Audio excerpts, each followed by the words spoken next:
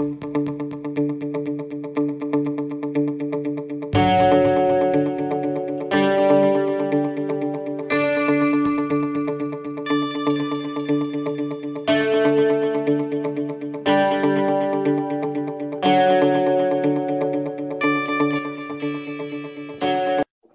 everyone, welcome back to our podcast called The Research Behind Lift the Lid, where we talk to researchers previously funded by Australian Rotary Health about their research findings.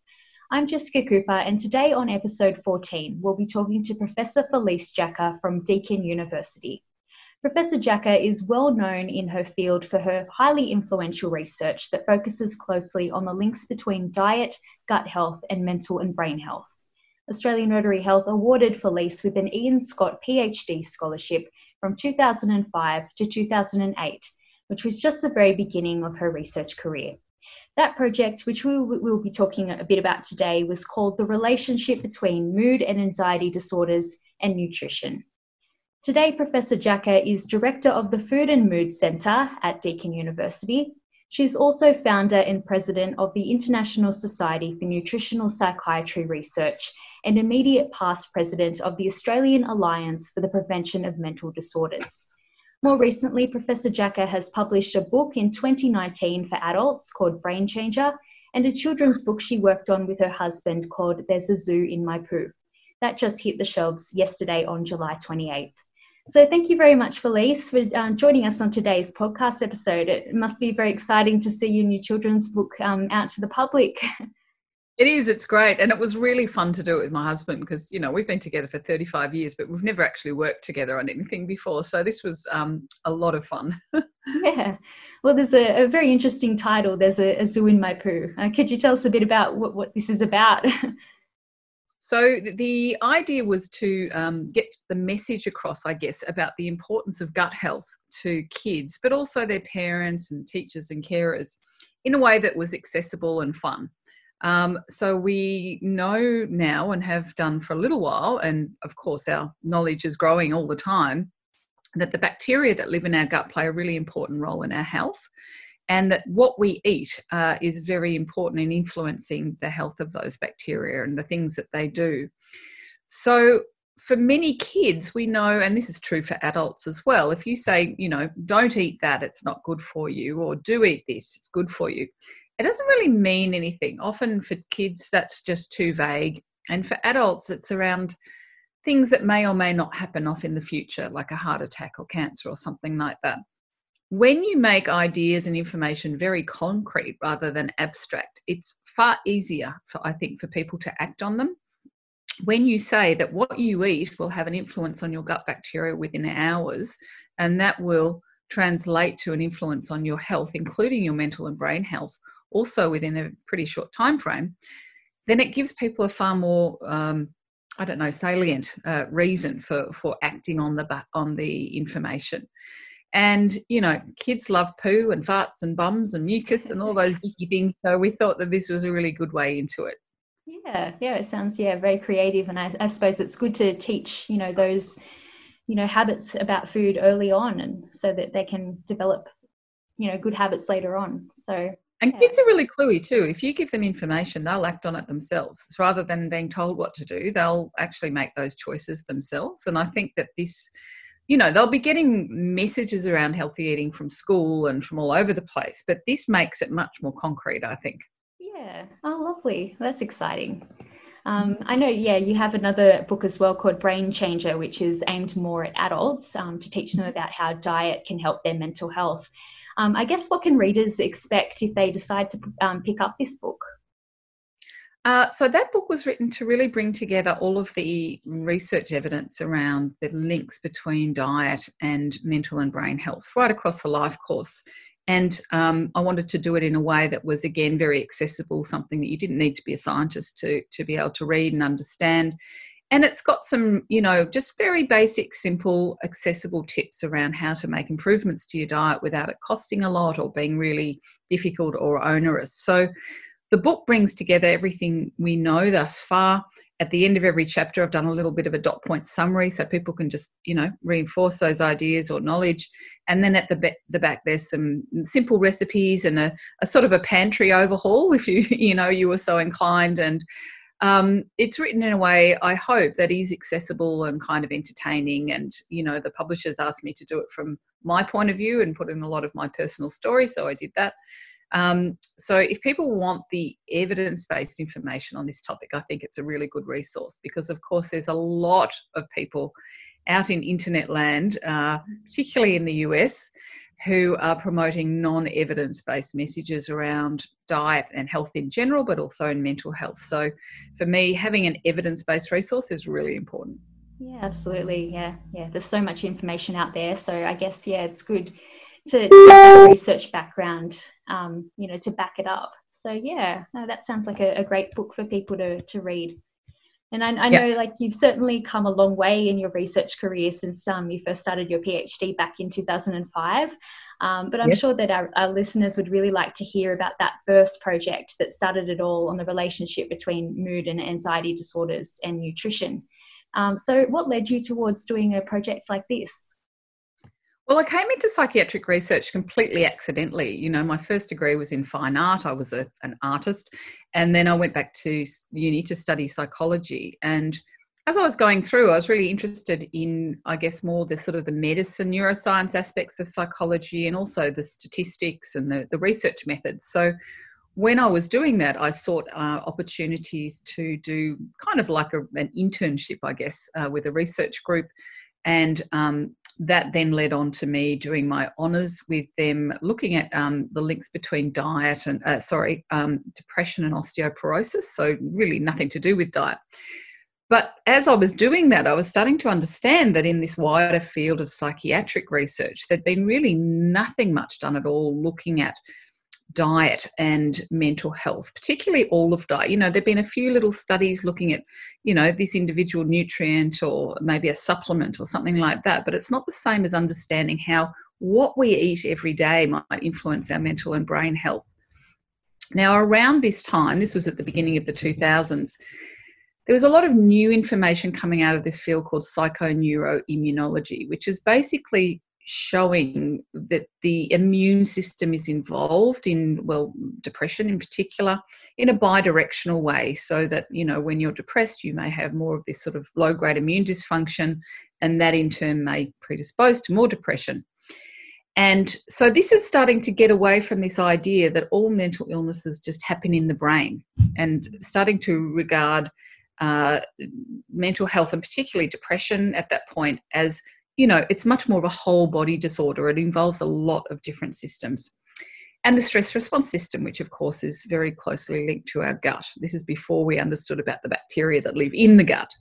And then as well as that, there was a whole lot of really interesting neuroscience coming out of the US, looking at the influence of diet on this part of the brain called the hippocampus. Hippocampus is the key region in the brain. It's the only region in the brain that actually grows new neurons throughout life. It seems to be very important for learning and memory, but also for mental health, and it tends to grow and shrink in relation to different sorts of things that we're exposed to, and that includes our diets. And also, if we're depressed, people who are depressed often have smaller hippocampus. So the fact that diet could really influence this key part of the brain was also of interest. So for that reason, I proposed that I would like to do my PhD looking at overall dietary patterns and how they related to psychiatric disorders. And at that time, I was embedded within a large epidemiological study, and we were just about to start doing psychiatric assessments on these people. So this was a large sample of women from right across the community, very representative of the Australian population, from age 20 right through into their 90s. So a fantastic population in which to do research. And we'd had very good data from them on their dietary behaviours and other lifestyle behaviours and things like their education and income and how healthy they were and all these types of other things. And we were just about to do these psychiatric assessments. So I proposed the idea of doing this sort of looking at this association, which, there was a bit of eye rolling and a bit of like, why would you want to look at that? But I got the go ahead, and that's what I set out to do. And of course, at the end of the 4 odd years, I had some very, very interesting findings, and they ended up being published on the front cover of the American Journal of Psychiatry. So that was great. As an early career researcher, that gave me a real boost and allowed me to then go on and work with a lot of different groups around the world to test this hypothesis in lots of different countries and cultures, and across age groups as well. And that formed the basis of the sort of what we call nutritional psychiatry. And then from there, I went on to do an intervention study, which has become very influential, actually, because it was the first randomized controlled trial to look at whether, if we take people who have clinical depression and we help them to improve their diet, does it actually have an impact on their depression? And yes, it does. It has a substantial impact. And it was very cost effective to do this. And there was a lot of findings that came out of that study. So I guess none of it would have happened, though, if it wasn't for Australian Rotary Health initially investing in me via the scholarship that I got to do my PhD. And that was incredibly helpful. And not only that, of course, Rotary support me to, go around and talk to lots of different clubs and Rotarians. And that gives you practice at talking about science and research for a lay audience, and opportunities to meet lots of people. So it had a big impact on my career, and I don't know that it would have happened without that. So I'm eternally grateful to Rotary. Yeah, it's always really great to hear how those beginnings just snowball and become something much bigger. And it seems that you've found lots of research since then on the relationship between nutrition and our mental health. So yeah, that's wonderful. I guess in that first project, what were the exact research findings at the time? So we found, as predicted, that women who had an overall healthier diet were less likely to have these clinical depressive and anxiety disorders, whereas women whose diets were less healthy, with more of the junk and processed food, seemed to be more likely. That's it in a nutshell, with some subtleties. And these relationships were independent of these other factors that we think are important. So, people's education, their income, other health behaviours such as exercise, their body weight. And these now, of course, we've tested this hypothesis, and many others have joined us in this in many different countries and cultures. And we see these same very consistent relationships. And what we also see is prospectively there's a link. So the healthier your diet, the less likely you are to develop depression over time. And again, seemingly independent of these other factors. So the fact that this is true right across the life course is really important. The fact that this is true in lots of different countries and cultures tells us something really fundamental about nutrition, and it doesn't have to be a particular type of diet. It just has to be the basics, really, which is more, vegetables, fruits, whole grain cereals, legumes, fish, these foods that we know are healthy for us, and avoiding the bad stuff, the stuff that we know is not good for us, the Kentucky Fried and Maccas and the things that come in packets with lots and lots of additives. So both are important, getting enough of the good stuff and not having much at all of the bad stuff. Yeah. Oh, well, yeah, it's so important. Just, like looking at what we eat and how it can affect so many aspects of our life. It's very important research. And, it sounds like it has been, those findings have been huge. And since then it's led on to further research about how diet can help mental health. And you also mentioned the Mediterranean diet. I guess people who are listening to this podcast who might be struggling with their own mental health at the moment, would you recommend anything in terms of changing their diet? Yeah, there's lots of information on our Food and Mood Centre website if people want more info. But, it's actually fairly straightforward. It's around making those small changes and improvements to your diet that have a big benefit. So one of the key things, and I think, again, getting back to making it really concrete, is you want to feed your gut. And that means lots and lots of fibre, foods that have lots of fibre. So that's your vegetables, your fruits, your whole grain cereals, like, porridge, for example, brown rice, these types of things. Legumes are really important because they're such a great source of fibre. It's very hard to hit your fibre goals without having, chickpeas, lentils, beans, these sorts of things. I tend to eat them probably every day. And, make sure you get a couple of serves of oily fish a week, that you're using extra virgin olive oil, so you're having these healthy fats in your diet. And again, avoiding the things that have got the added emulsifiers and sugars and artificial sugars and salts and trans fats, because these things we know really not good for brain, body, gut, or anything else. So that sometimes people can find that difficult if they're going from a really Western diet straight to that. It can be challenging, and this is where what we've found with the research is that studies where a dietitian is employed, a nutrition professional, they seem to get better outcomes, and that's because they know not just what to eat or what not to eat, but how to get there, how to make it achievable, affordable, all of those sorts of things. So allowing people with mental illnesses access, or supporting them to access dietitians, is one of the key strategies that we're working on through a number of different ways. What we showed with our SMILES trial was that there was an average cost saving of about $3,000 per participant for those who got the dietary support, compared to the control condition, which was social support.